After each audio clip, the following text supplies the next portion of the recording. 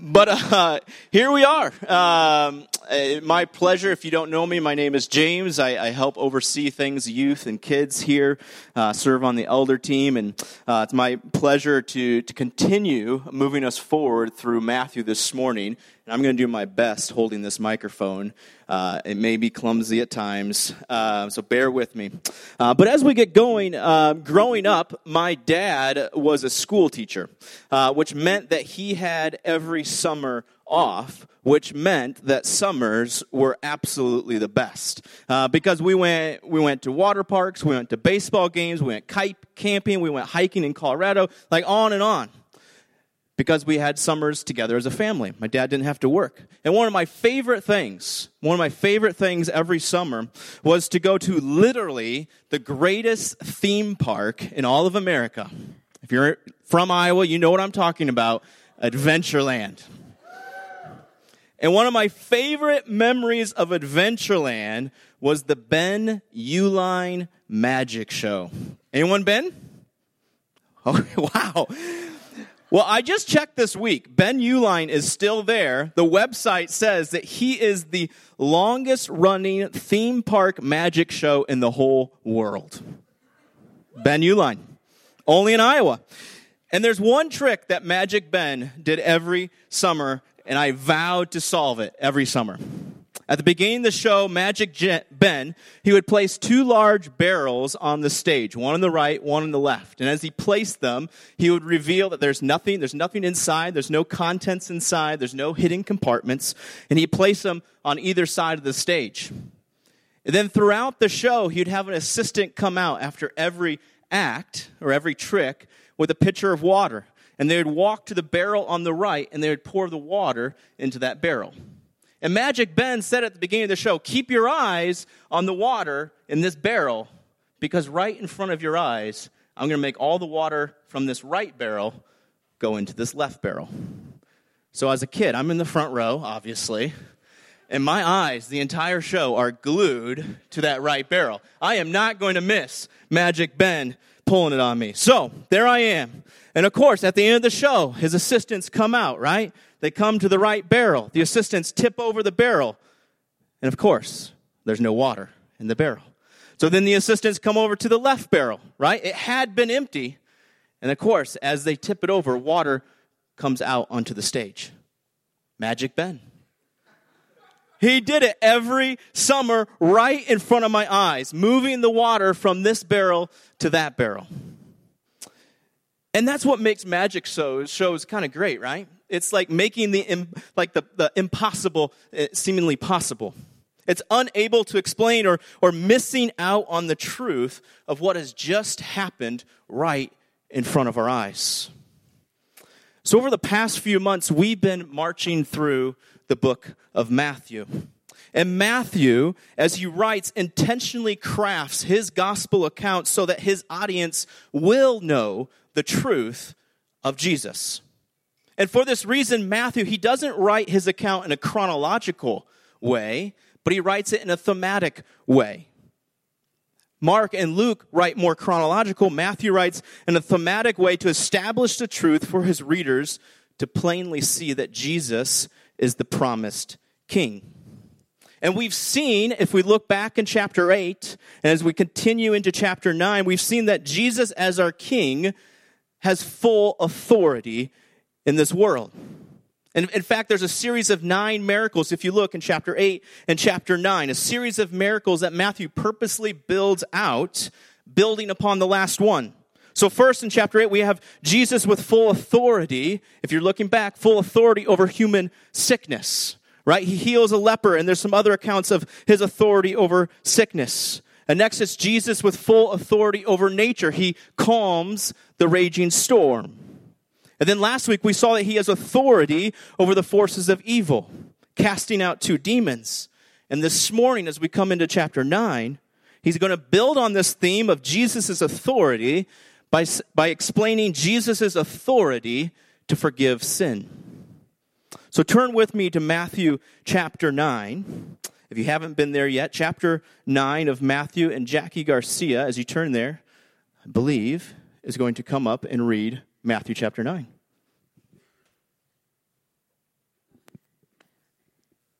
This is a reading from the Gospel of Matthew, starting at chapter 9. And getting into a boat, Jesus crossed over and came to his own city. And behold, some people brought to him a paralytic lying on a bed. And when Jesus saw their faith, he said to the paralytic, "Take heart, my son, your sins are forgiven." And behold, some of the scribes said to themselves, "This man is blaspheming." But Jesus, knowing their thoughts, said, "Why do you think evil in your hearts? For which is easier, to say, 'Your sins are forgiven,' or to say, 'Rise and walk'? But that you may know that the Son of Man has authority on earth to forgive sins." He then said to the paralytic, "Rise, pick up your bed, and go home." And he rose, and he went home. When the crowd saw it, they were afraid, and they glorified God who had given such authority to men. This is the word of the Lord. Thanks, Jackie. Well, despite, as we'll see here in our text, despite having a front row seat to this unexpected healing, as we'll see, many here in the audience of Jesus, they are going to miss the truth of Jesus. Like myself as a kid at the magic show, how did I miss Magic Ben's trick? In the same way, how could these people be so close to God's Son, Jesus, and miss the truth of who he is and who he's claiming to be? Unless we be like too quick to say like, you guys, why'd you not get it? How often do we miss the truth of who Jesus is, and specifically his forgiveness that he offers us in our lives?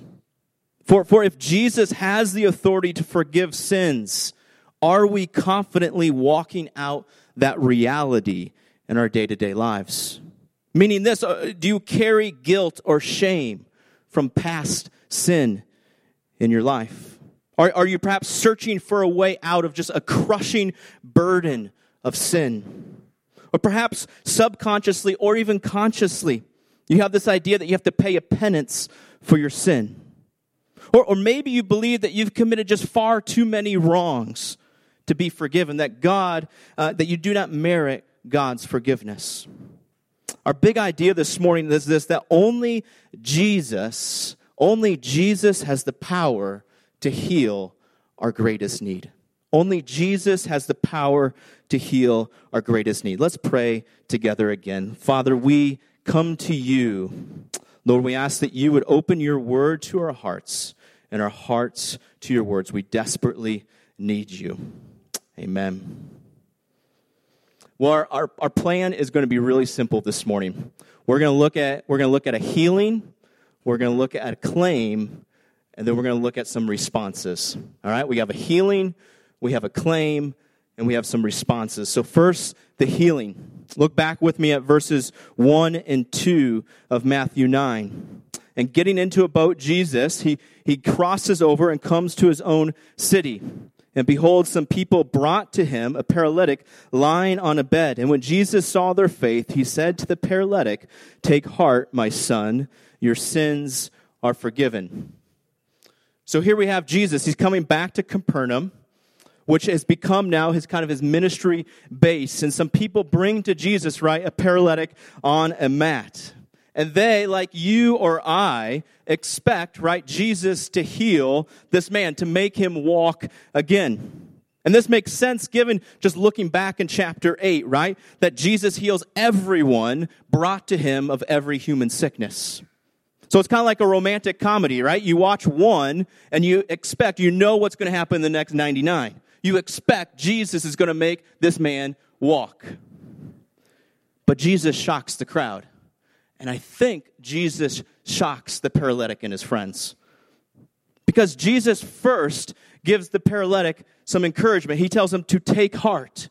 Or maybe your translation says, be of good cheer.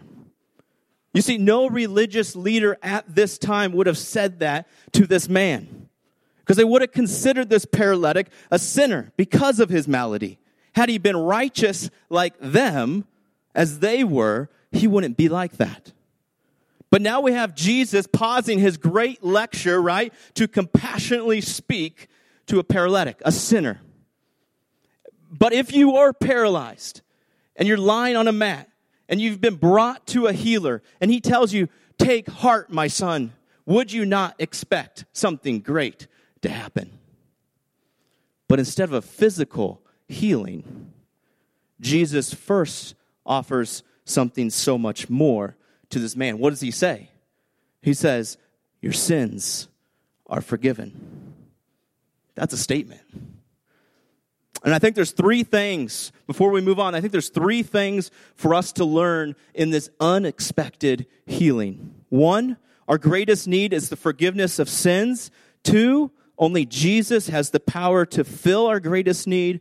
And three, we are saved by faith alone. So let's work through these. One, our greatest need is the forgiveness of sins.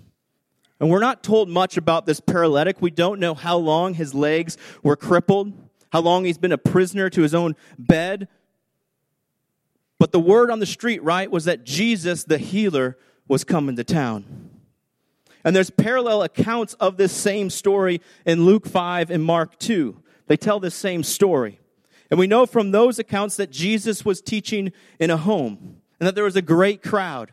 We probably know this story, right? The crowd's so great that there was no way into the home, especially for four guys carrying a guy on a bed to squeeze through, to navigate through an overcrowded house. But returning home for these guys was not an option.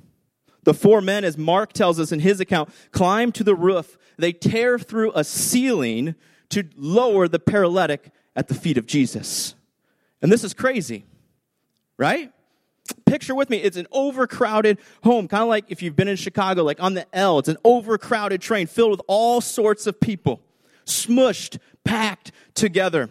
Every one of them like straining their ears to hear the words of Jesus. When all of a sudden, right, you notice like specks of dirt or specks of dust like falling from the ceiling. And then maybe perhaps like a clump of something like lands on your shoulder and you like look up and you're like, why is there like a widening gap and I can see daylight? Like imagine yourself in their shoes.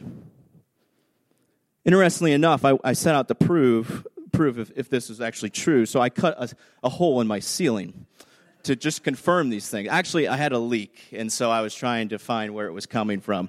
But I can 100% confirm that if you cut a hole in your ceiling, you're going to get things all over your head, everywhere. In fact, like 4 weeks later, I still have the hole, and I still have all these things, like sawdust, like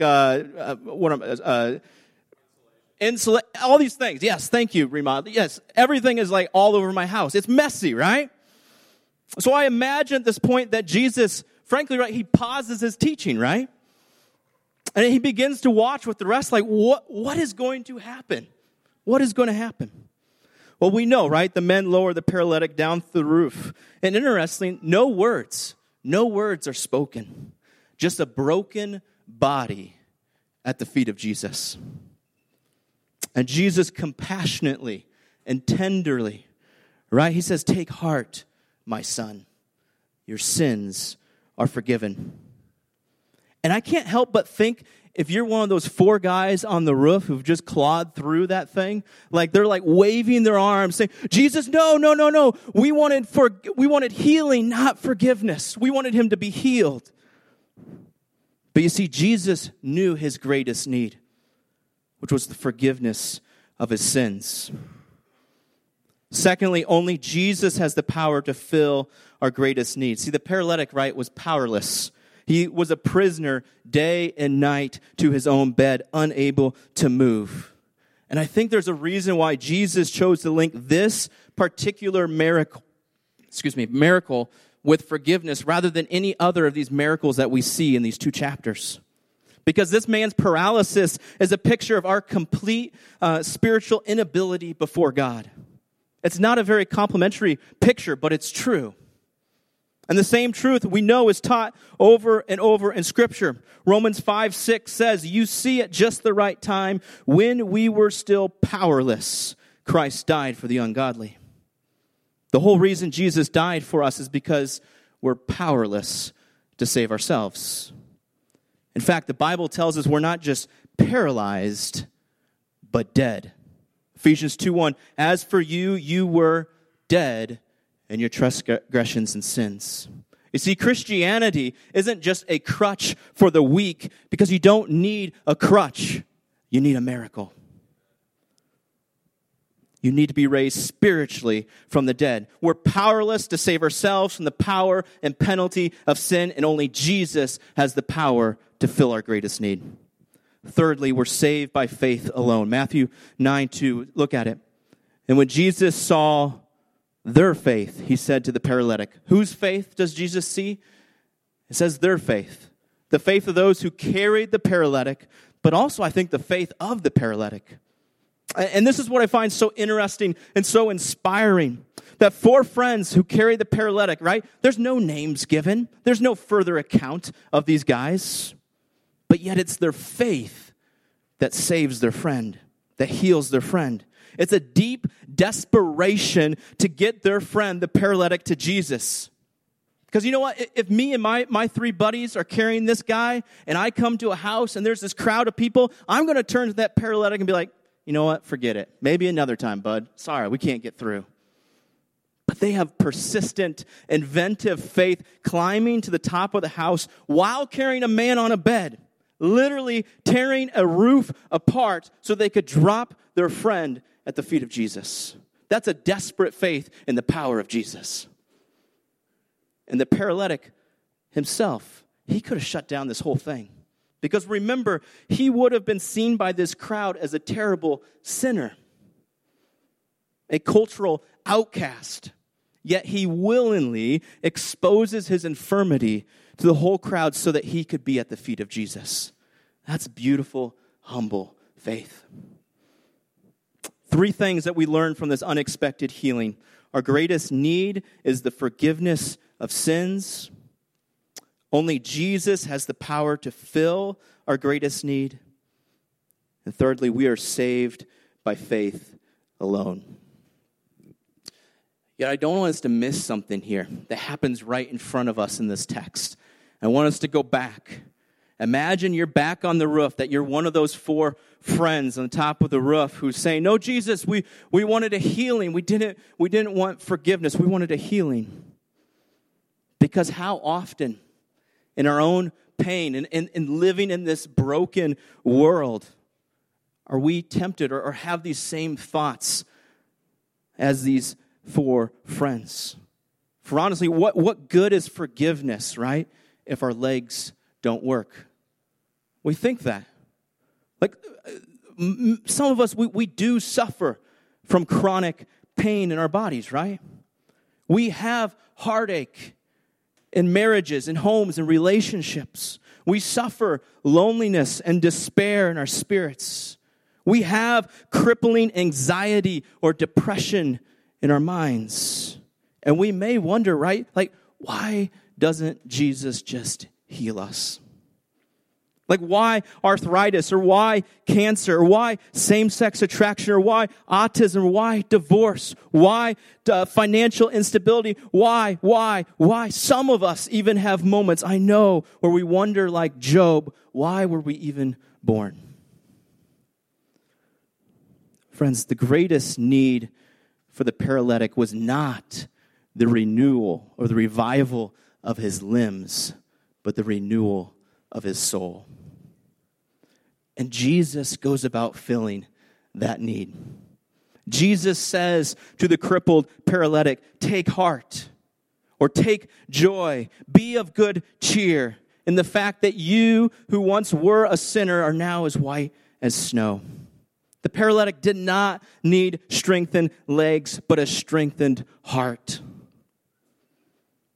A heart that knew it had peace with God. A heart, hear this, a heart that heard God call him son. That's a heart we need today. Our greatest need in life is the forgiveness of sins. Do you believe that? For would you rather be forgiven of sins and paralyzed for the rest of your life, or be unforgiven yet have full bodily movement? Our greatest need in life is the forgiveness of sins, and we need to ask ourselves, do we believe that? So we have a healing. We have a healing. It's an unexpected healing. And now we have a claim. Let's look at this claim in verse 3. And behold, some of the scribes said to themselves, "This man is blaspheming." But Jesus, knowing their thoughts, said, "Why do you think evil in your hearts?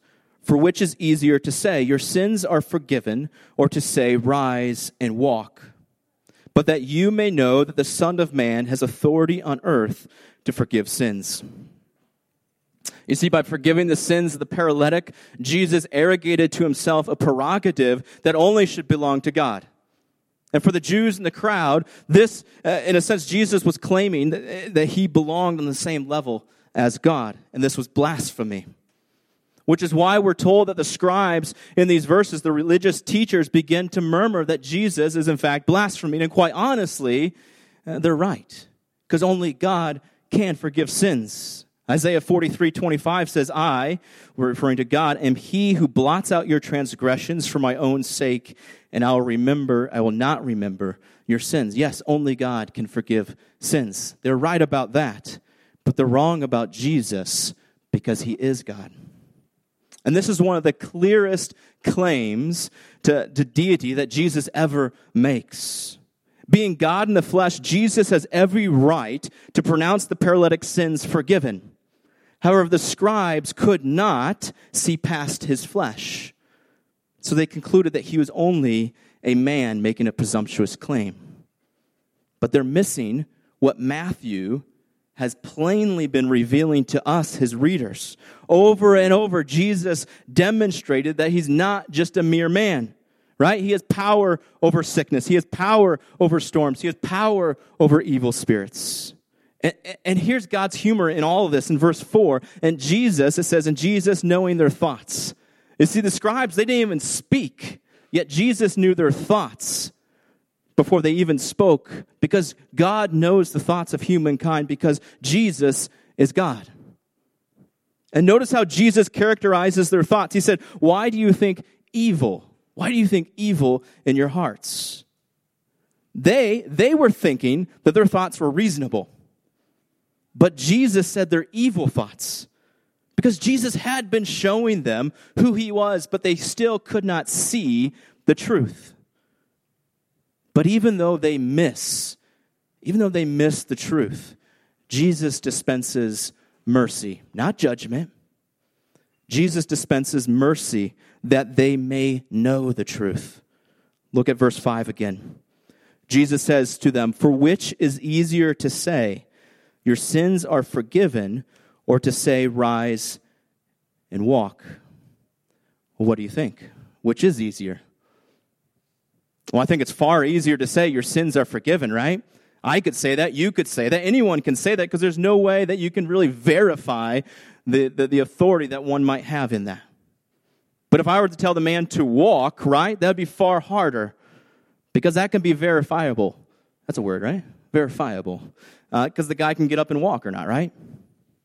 And so Jesus says in verse 6 to the religious leaders, "But that you may know that the Son of Man has power on earth to forgive sins," he says to the paralytic, "Rise, pick up your bed, and go home." You see, this is Jesus' message to the scribes. He says, "I'm going to heal this man's paralysis, not simply so that he may be healed and be of good cheer, but to teach you something about me." See, by resurrecting the legs of the paralytic, Jesus displays that Jesus does have authority to forgive sins.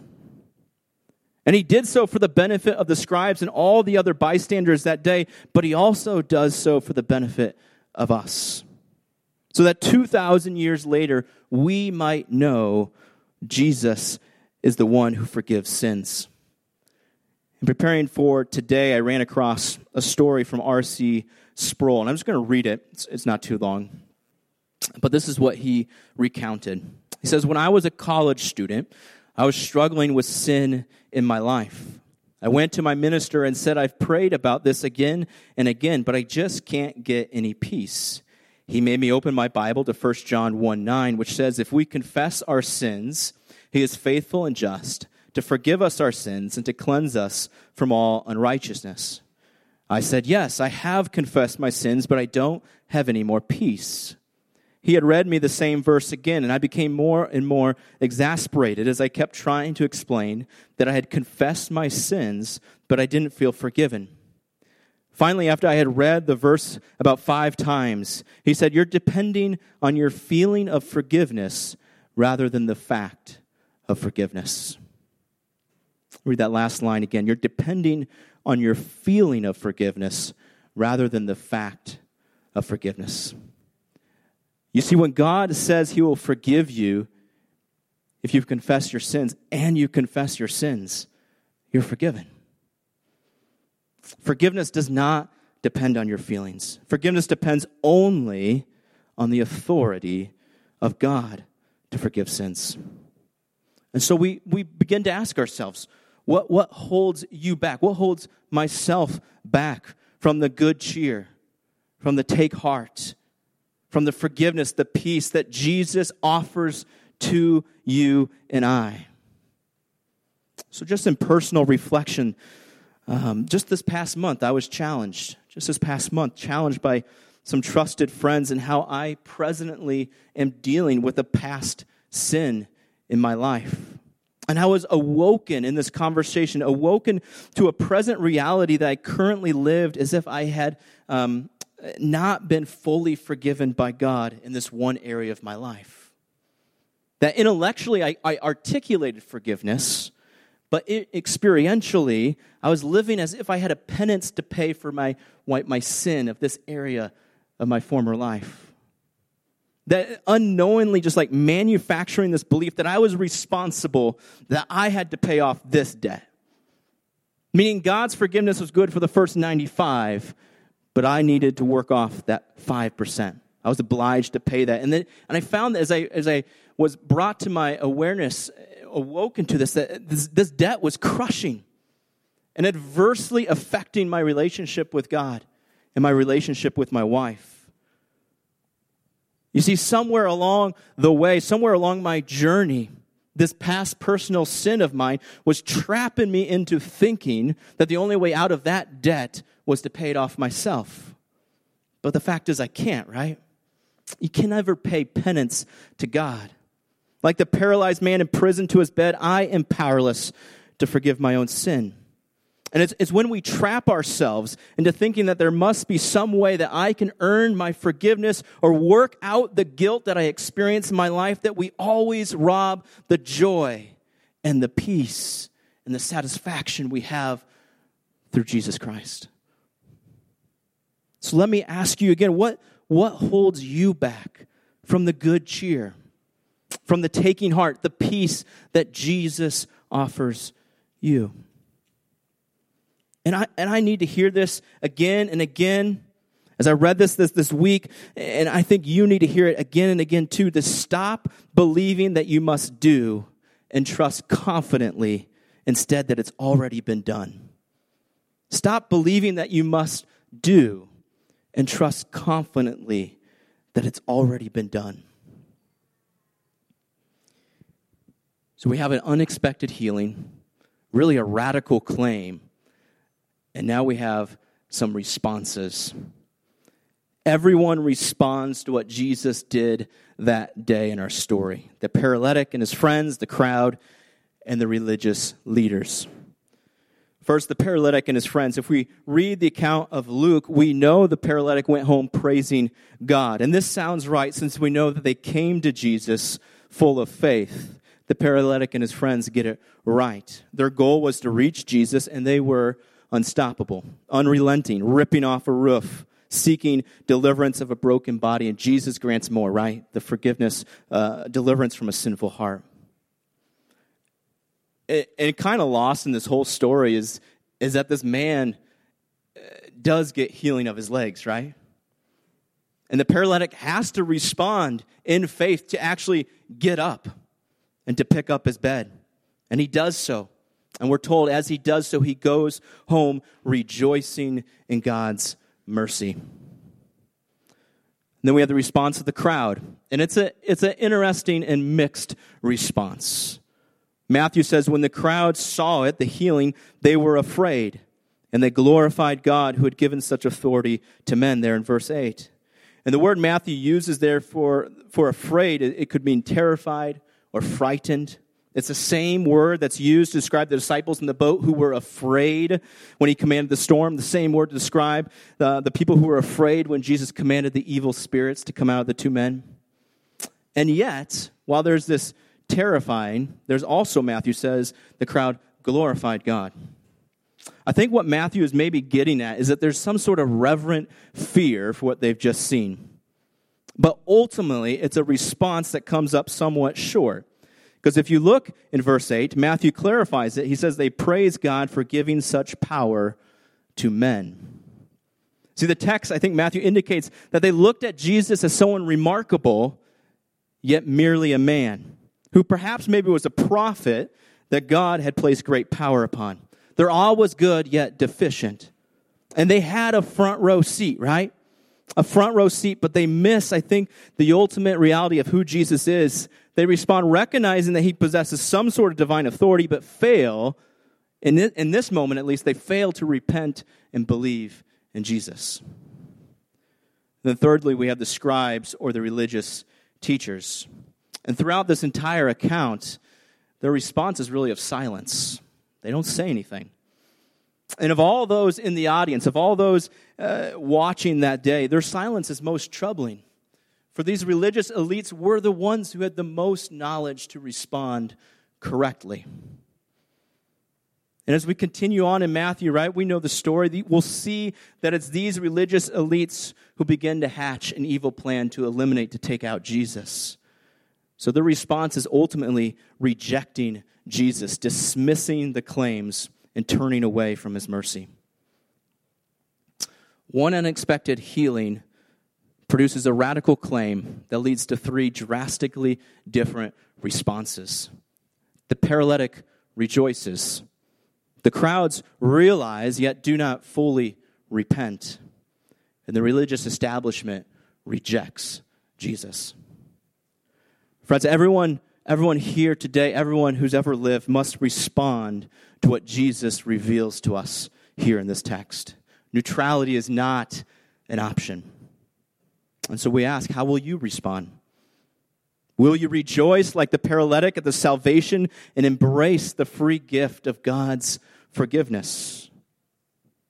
Or will you recognize, like the crowd, that perhaps Jesus has some sort of power, but yet fail to repent and confess him as Lord of your life?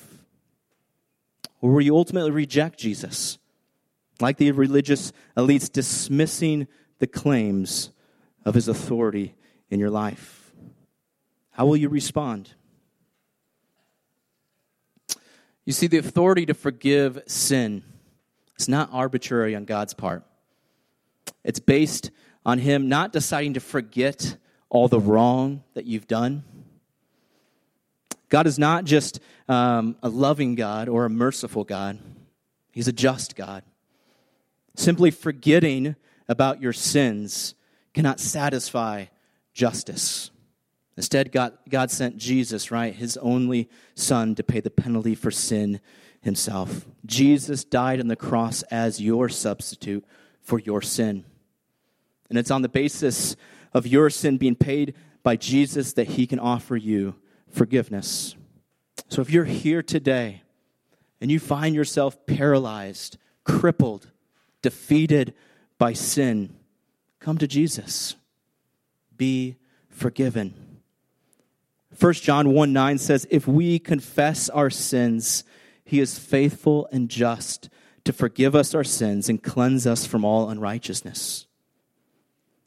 If you're here today and like that paralytic man have received Jesus' gift of forgiveness of sins, then you have every reason to get off your mat and rejoice at God's mercy. Right? And as a church, I hope we take inventory of those four friends who busted through all obstacles to get their friend to the feet of Jesus. This past week, my dad told me a story of what God was doing in his life. And the past several years, my brother, actually decades, has battled through drug addiction. And mercifully, God has worked a miracle in his life where he is now walking with the Lord, a redeemed life. We praise God for that. But as my parents now kind of have a new mission in life, which is now to walk alongside other parents who have kids, adult children who are struggling. My dad told me that just the other week, after a time of prayer, that he felt called by God to go and to talk to one of these adult kids that he and these parents had been praying for. And so my dad drove 30 minutes to another town, to an apartment complex he had never been before, knocking on doors, not knowing where this young man lived. And after knocking, not finding him, goes back to his car and just sits and prays. Says, God, I know you want me here today. Would you bring this young man? And sure enough, in time, this young man shows up in his car. And my dad gets out, not really sure of what to say. It's a little bit awkward, he said. But my dad said, you know what? I just put my arms around him. And I knew the message was this from God. Brother, talking to this kid, brother, I just want you to know that Jesus loves you. And he sent me here to remind you of that truth today. And that's it. There was no repentance that day. But my dad knew that he could not do anything for this young man. He couldn't do anything. Nothing he was going to say was going to change the situation. But he knew Jesus could do everything. And so he brought this man to the feet of Jesus. Do you believe that Jesus can save? If so, let's bring all those who need Jesus to the foot of the cross. May we be a church that passionately believes that only Jesus has the power to heal the greatest need in our life and the lives of those around us. Let's pray. Father, we are tremendously grateful this morning as we reflect and realize that, Jesus, you are the only one with the power and authority to pay the penalty for our sin. Lord, thank you that like the paralytic, we can get up out of our beds and rejoice and have a newness of life because of your finished work on the cross. Bring us, Lord, into a deeper realization of this truth today and help us by your Spirit to have the faith to bring others into this marvelous truth. Lord, it's in your name we pray. Amen.